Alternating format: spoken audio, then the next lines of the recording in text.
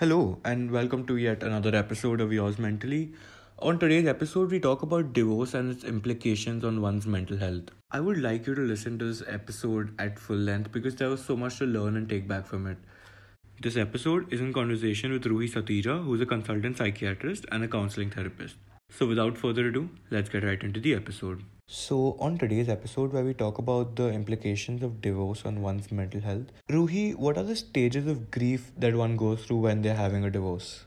Hi. So when we talk about divorce, the stages of it and the coping mechanisms of it, we talk a lot in alignment with in a sense of loss, right? So although in divorce you are losing the person as a relationship, definitely the person is not dead or anything. The loss is not of that sort, but definitely in some ways it is a loss of sense of self as well, because when you are in a relationship for long term, whether it's a divorce or even a breakup, there is intermingling of personalities, right? You somewhere you incorporate something of the other person and you see yourself as in the relationship, and your world kind of revolves around that. So whenever we are talking about the stages of coping up, in similar terms of grief, we talk about all those stages. Then when we have initially the denial, where we just can't accept that this is getting over. Sometimes we are angry about it. Sometimes the third stage is bargaining, where we try to negotiate some terms, we try to make it work in one form or the other.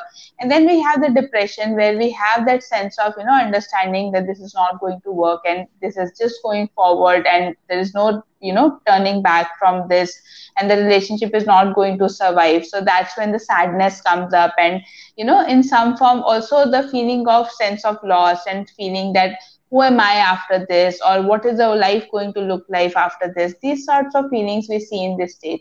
And the last is of course acceptance. And having said that, it's not necessary that everybody will go through all these stages one by one. Also, the duration and intensity of each stage is very different in each person, depending on whatever the scenario was in which the divorce was taken, and what kind of relationship the two people hold pre and post divorce. So many factors meddle in these stages. Unlike, when we talk about these stages in grief or death, which is more or less a sense of a permanent loss, here we see a lot of variation, and especially with the changing generation, divorce is not necessarily just a bad thing or just a traumatic event for many. Unfortunately, not for all. So things are changing. At least in our society, we can see that. Right, so Ruhi, I heard about a term called divorce diet. Can you tell me how divorce causes disordered eating? Right. So whenever we have some emotional drainage going on, okay, it's a very common concept. I think everybody is familiar that our gut brain axis is there, and whatever we feel, we eat, and then we make us feel better. So the divorce diet essentially talks about that you are emotionally, deprived of many things. You're not feeling good. You're feeling a lot of emotions that are not desirable.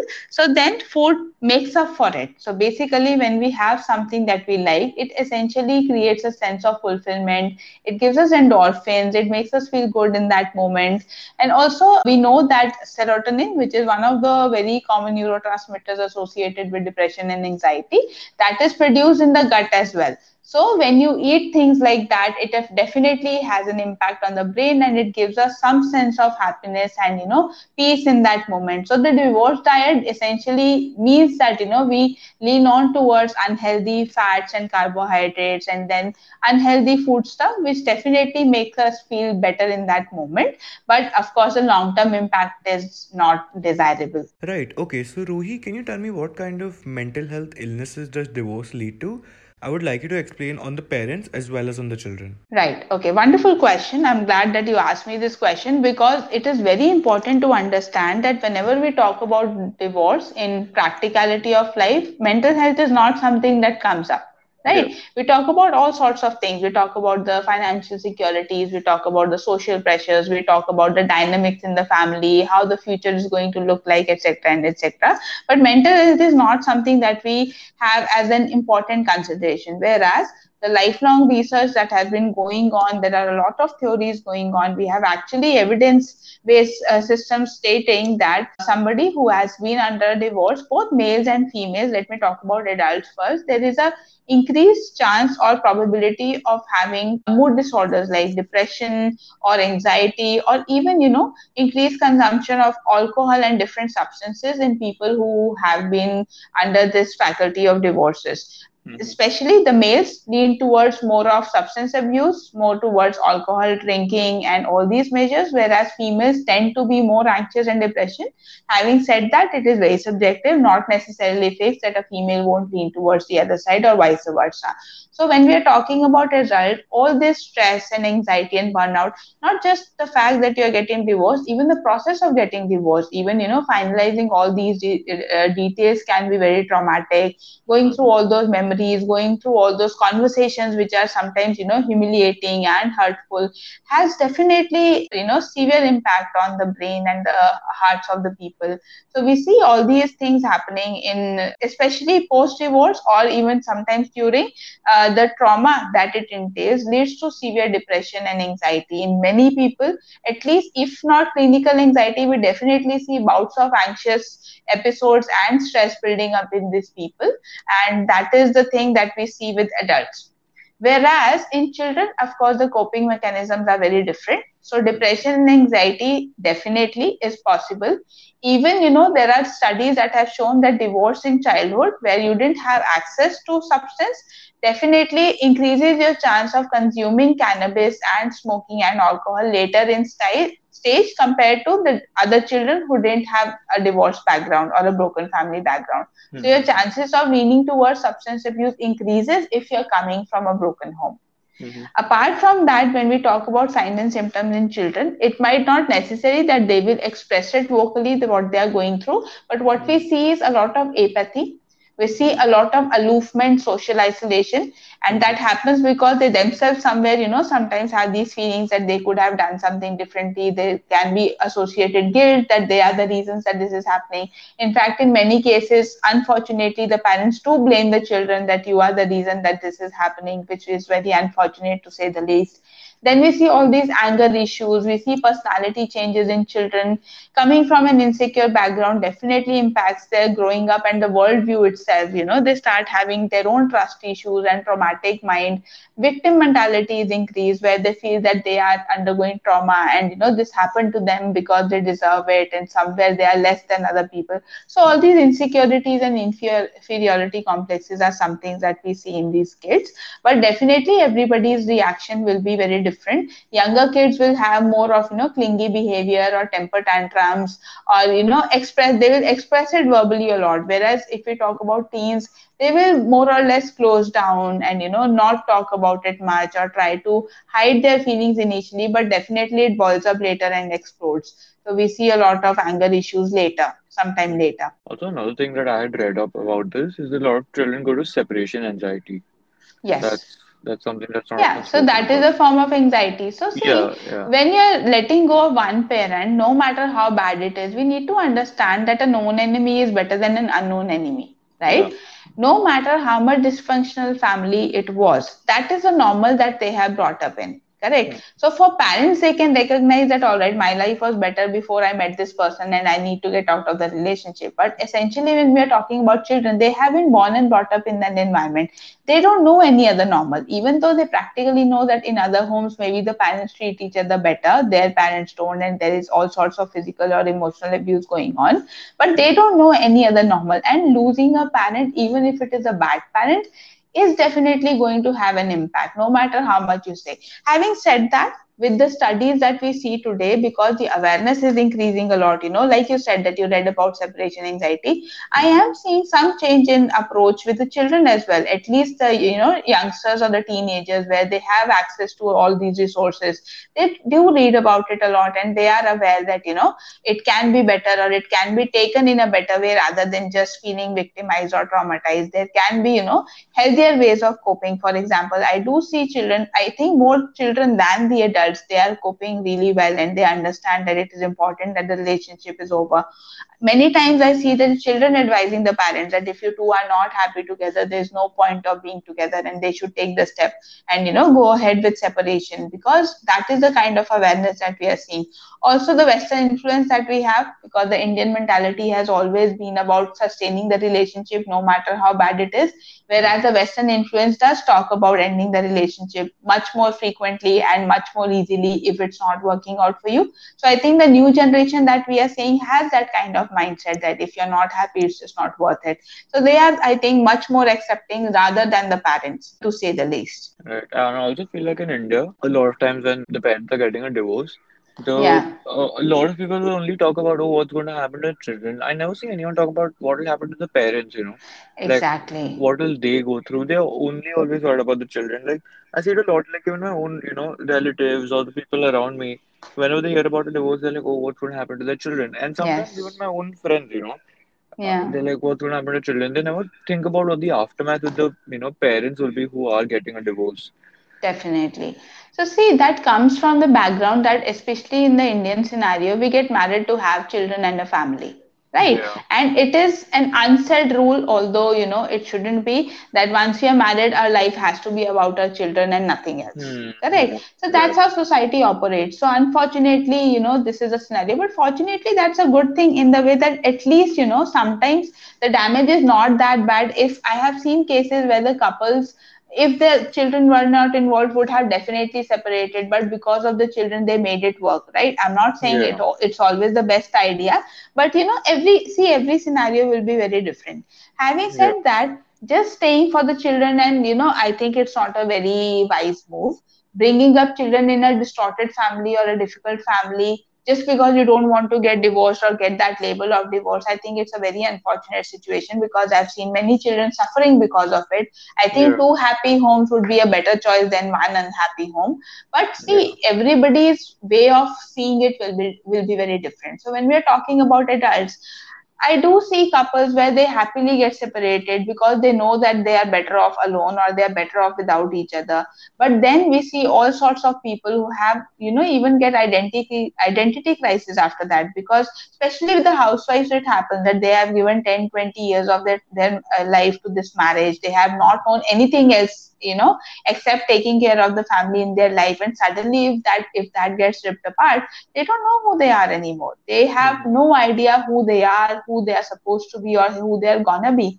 And that can be very, very daunting for somebody, right? Because they have no idea what their life is supposed to be if it is not about taking care of that family, or for that matter, being a part of that family. So loneliness and the uncertainty that the future holds definitely takes an impact, especially with the movement, like I said, work from home, or Mhm. these, sorry, housewives that we are talking about. Whereas Mhm. with males, what happens is, if it is them who has initiated, it has been seen that they cope a bit better, Mhm. definitely. But still, some sense of stability does go away. If it was, unless and until they don't get a better deal after that, they do have all these resentments and regrets. So we can't pinpoint that this is a sure thing that is going to happen, because every person and every family is going to be very, very different. But these are some of the things that we escape. And like I said, if it goes to an extreme, we see an increase of depression and anxiety and substance abuse even in adults. But we don't talk about them because this is how the society operates. The kids are always the first priority. So, attention doesn't. And, anyways, I don't think in case of divorce, in case of anything, I think the mental health is never a priority, at least when we are talking about our country. Having said that, most part of the world as well, I don't think mental health is ever a priority when we are taking some practical decisions. We Yeah. take it based on, the social security and financial security and all that things which really don't matter. That's the unfortunate story. But then that's what it is as of now, at least. Right. So, Ruhi, you just spoke about identity crisis, right? So, can you tell me why does divorce kind of lead to midlife crisis, and does it also cause one to lose their identity? Definitely. Again, having said that, not in every case, but in many cases, it is seen that it does lead to some sort of identity crisis and midlife crisis, for the reason that when a relationship or a marriage ends, see, you have invested so many years to it, right? If Hmm. we all go back to our childhood, I think in some places this was shown as the most important thing, that it is vital that you need to find somebody, get settled, and have a family, because that's how our society thinks that this is the ideal way of living, right? And then you have spent already 10, 20 years in that relationship, and suddenly when it's over, all that prime time when you are able to have better options, when you are able to make better choices, that time is already gone. You have already invested so much, and then when this happens, it is very difficult to understand that, how to cope up with that, how to move ahead. Then of course the uncertainty of future, whether we find somebody else or not, especially in that age spectrum. And when I'm talking about our country, India, there are not a lot of options, right? Even if we see a lot of bad marriages, a lot of traumatizing marriages, they are still sustaining because just of the fact that they don't want to move out of it. So there are Yeah. a lot of options after that. So it does lead to identity crisis, that who am I if I'm not somebody's wife or somebody's husband. And the midlife crisis comes because, all those dreams and aspirations that you have had, you have already done that with your family members. So what now? What do you live for? What is it that you're looking forward to? The childbearing age in most cases is gone, so definitely starting a family over is not, always the option available. Then what do you do if you even go with another partner? The concept of, just being there for each other is not very prevalent. However, we are seeing some changes in the movement in society, but it is not very acceptable that, you just live your life and have a good career and have fun. That concept itself is very alien to our society, that you're not doing anything except living your life. I think nobody allows you that in our society, which is very unfortunate, but I think that is the case. So that leads to a lot of confusion, that who we are and who we are going to be after this. Right. So, Ruhi, can you talk about how divorce affects the genders associated in the relationships differently? Right. So, like I said, see, it's a very subjective question, but definitely the reactions are going to be different. Having said that, not everybody is going to react similarly. Right. So, we see a lot of females having more of emotional expression after that. You feel a lot of expressivity, a lot of sadness, and, upset moment going on. But that does not mean the males will not have that. But if we have to talk about ratios, definitely the external expression is going to be more in the females rather than the males. May try to, cover it up with all these substance use and all, especially putting themselves in more of work, so that, yeah, they're distracted and good to go. These are some of the approaches that we see, but that's not necessarily always the case. It can be vice versa, it can be very different. And also, like right now we are seeing, for example, the number of cases that women are pushing for divorce is increasing in the last Hmm. decade at least, especially in the COVID times. Earlier it used to be more of the males pushing for that. Now the Hmm. females are coming up and taking the decision. That is happening because, they are now more economically stable, they are educated, they are having their good jobs, so sometimes they don't need to be in bad relationships just for the sake of society. So when they do that, they're actually happy about it, because they know that they have made the right decision for themselves, and, they are coming out of abusive relationships. So it's a very subjective question. So the emotional expression, I would say, would be more in females with a ratio, but not necessarily always the case. Right. Okay. So, Ruhi, can you talk about how a divorced couple could help their children to cope up with their separation? Right, wonderful question. So, see, when we are talking about coping up with the separation, I think it's high time that we recognize that sometimes the relationship is not supposed to meet its inevitable end, that the lifelong that you're going to spend with each other. Hmm. Sometimes two right people also can be very wrong to each other, right? Hmm. It's not necessary that somebody has to be bad in the relationship for a relationship to not work. So sometimes two very good people can be very, very, unsuitable for each other. And in that case, if the divorce is going on, I think they can, start with some form of communication with the children. It is very important that you are very, very honest with the kids. You make them understand that it is not them because of which is it happening, and also maybe necessarily this is not a bad thing that is happening, right? We Hmm. need to remove this stigma over this divorce, that whenever it is happening it's a bad thing. Sometimes it's actually a healthy thing to do. So that's important that you convey this to the child. Keep the communication open. Having said that, make sure that you're not doing it alone. So sometimes, involving your family members, your relatives, or even mental health professionals is a very good idea, because they have a way of explaining and giving the children some form of security that, they are not alone or they are not responsible. So these are very important aspects that the parents need to touch. Apart from that, whatever arguments are going on, try to not have them in front of the child. right? Hmm. Sometimes, we see the parents arguing in front of the children, and see the children are not going to understand what they are arguing about always, right? They don't understand that. All they see is that this is something happening in the house which is of course unhealthy, and I'm a part of it, right? And often it happens that they start feeling and imbibing it, that it is because of them and they are the reasons. Or otherwise, at least, they start feeling responsible, that I need to grow up and I need to take care of my parent in that way, which is also very sad, because the children are supposed to be children. They're not Hmm. supposed to be the parents. And the pattern sometimes we see is that, the parents will put it on the child, that you are the only one because of which I'm doing this. You are the one who has to take care of me, or you are the one who has to take the responsibility, etc., which is very unfortunate. You have to let children be children, right? Don't Hmm. expect them to take your place. Also, one pattern that I see, which is utterly, annoying for me, is when we use the children to manipulate the other parent, or we use the children as, a center point of fight between the parents. I think that's the worst thing anybody can do to a child. I see couples where if they don't talk to each other, they ask, they pass the message to the child that go and Correct. tell your Yeah. father this and go and tell your mother this. I think that's just horrible to put the person, and the long term implications of that are, really saddening. The patients, I actually have two patients, very recently, that have similar side of trauma, where the parents have been manipulating them for years. Everybody wants the child to be on their side. The mother will keep on complaining that the father is like that. The father will keep on complaining the mother is like that. And the kind of mental trauma that the child has been going through is really, devastating, to say the least. They have no sense of who they are. They have no sense of personality, because they feel that the parents are expecting them to help and they are just not able to. So that is very unfortunate, to put the child in that situation. I think that should be avoided. If not do something good, at least don't do the damage. That is what I would say, right? So having an open communication about it, the parents talking to each other and making sure and setting some ground rules that the arguments don't happen in front of the child and we do not involve the children in the process. I think it is vital in making sure that the kids cope up with this, because see, it's your life. You are ending a relationship, you should be, responsible for it. Do not make your child pay for it. Right. So, you just spoke about how parents can kind of help their children to cope with the divorce. Can you sort of speak and explain about how the parents can co-parent their children?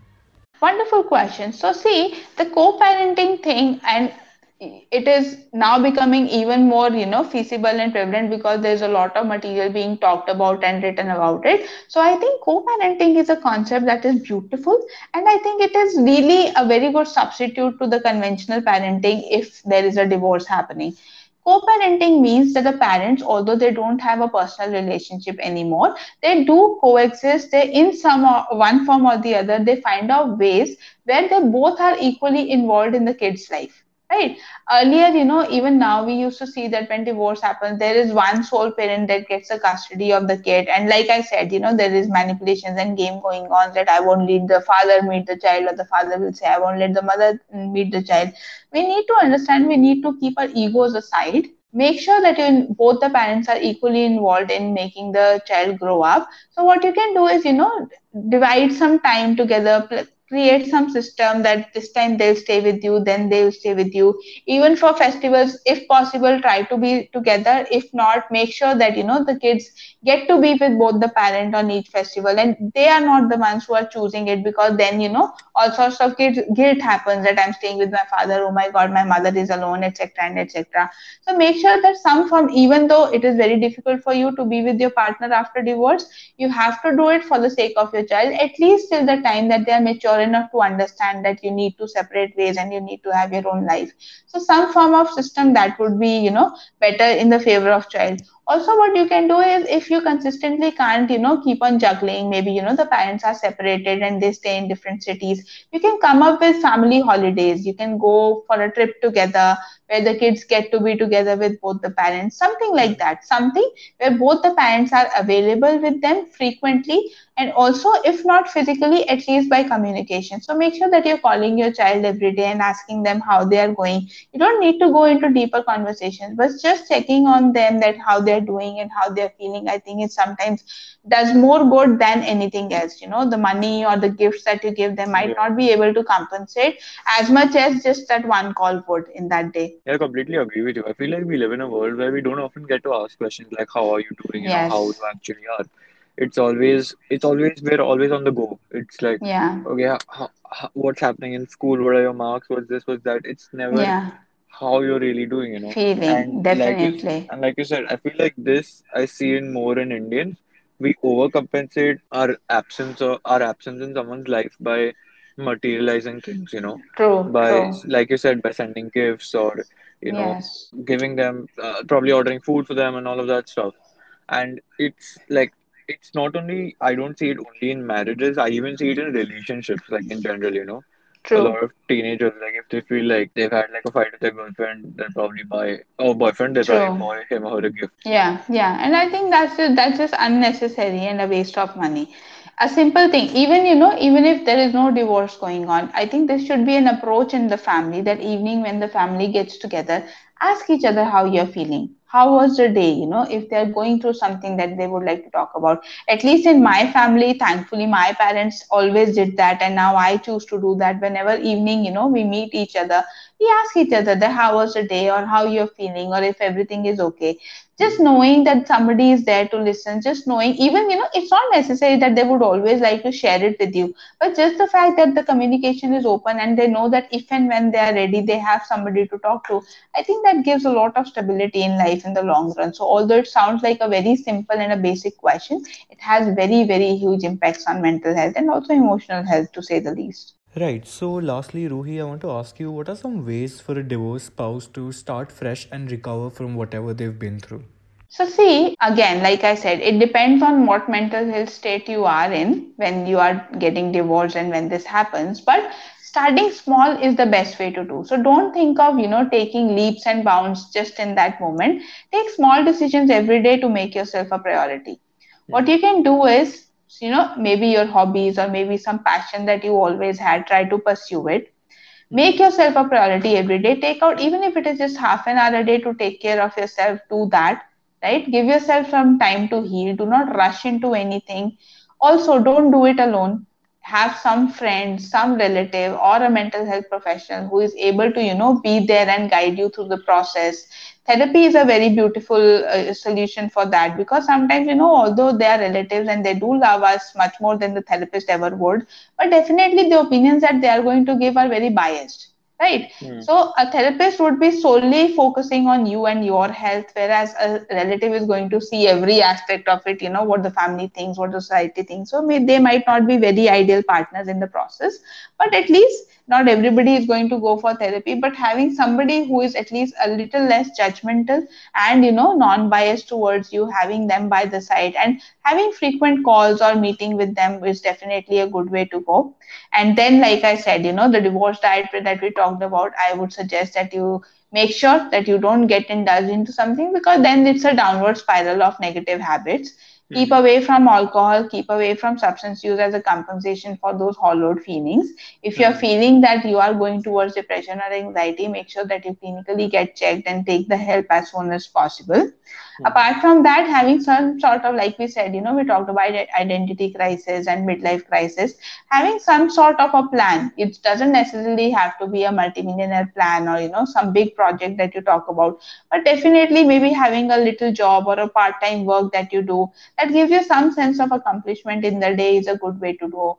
Also, if you don't want to go for a job, volunteering is a very good option, because definitely that helps in healing and seeing the people around and looking at the world with a different perspective and being able to help them is always a good feeling. So volunteering is a very good option that you can choose in that form. So something that goes by and something that you look forward to when you wake up is you need to incorporate in your life. Take baby steps, don't rush into something, don't keep on, and also just make sure that you're not overthinking and getting overwhelmed, because many times what we see is all these patterns of overthinking where people complain that I just can't sleep because my mind doesn't just shut up and I'm not able to cope up with whatever is going on. So make sure that you are doing something about that. Some form of yoga, meditation, relaxation exercises would be a very good idea. Like I said, making your mental health a priority is a very good idea in these stages. That was quite a good episode. I feel like a lot to learn for myself. I feel like a lot of us, when we hear about divorce, we always jump to think about what, how the kids would feel like, the financial Right. support. We think about every damn aspect of things, but we don't think about mental health. Like you said, True, true. let alone this country, even in the world, people don't care about the mental health aspect of many things. Yeah, that's true.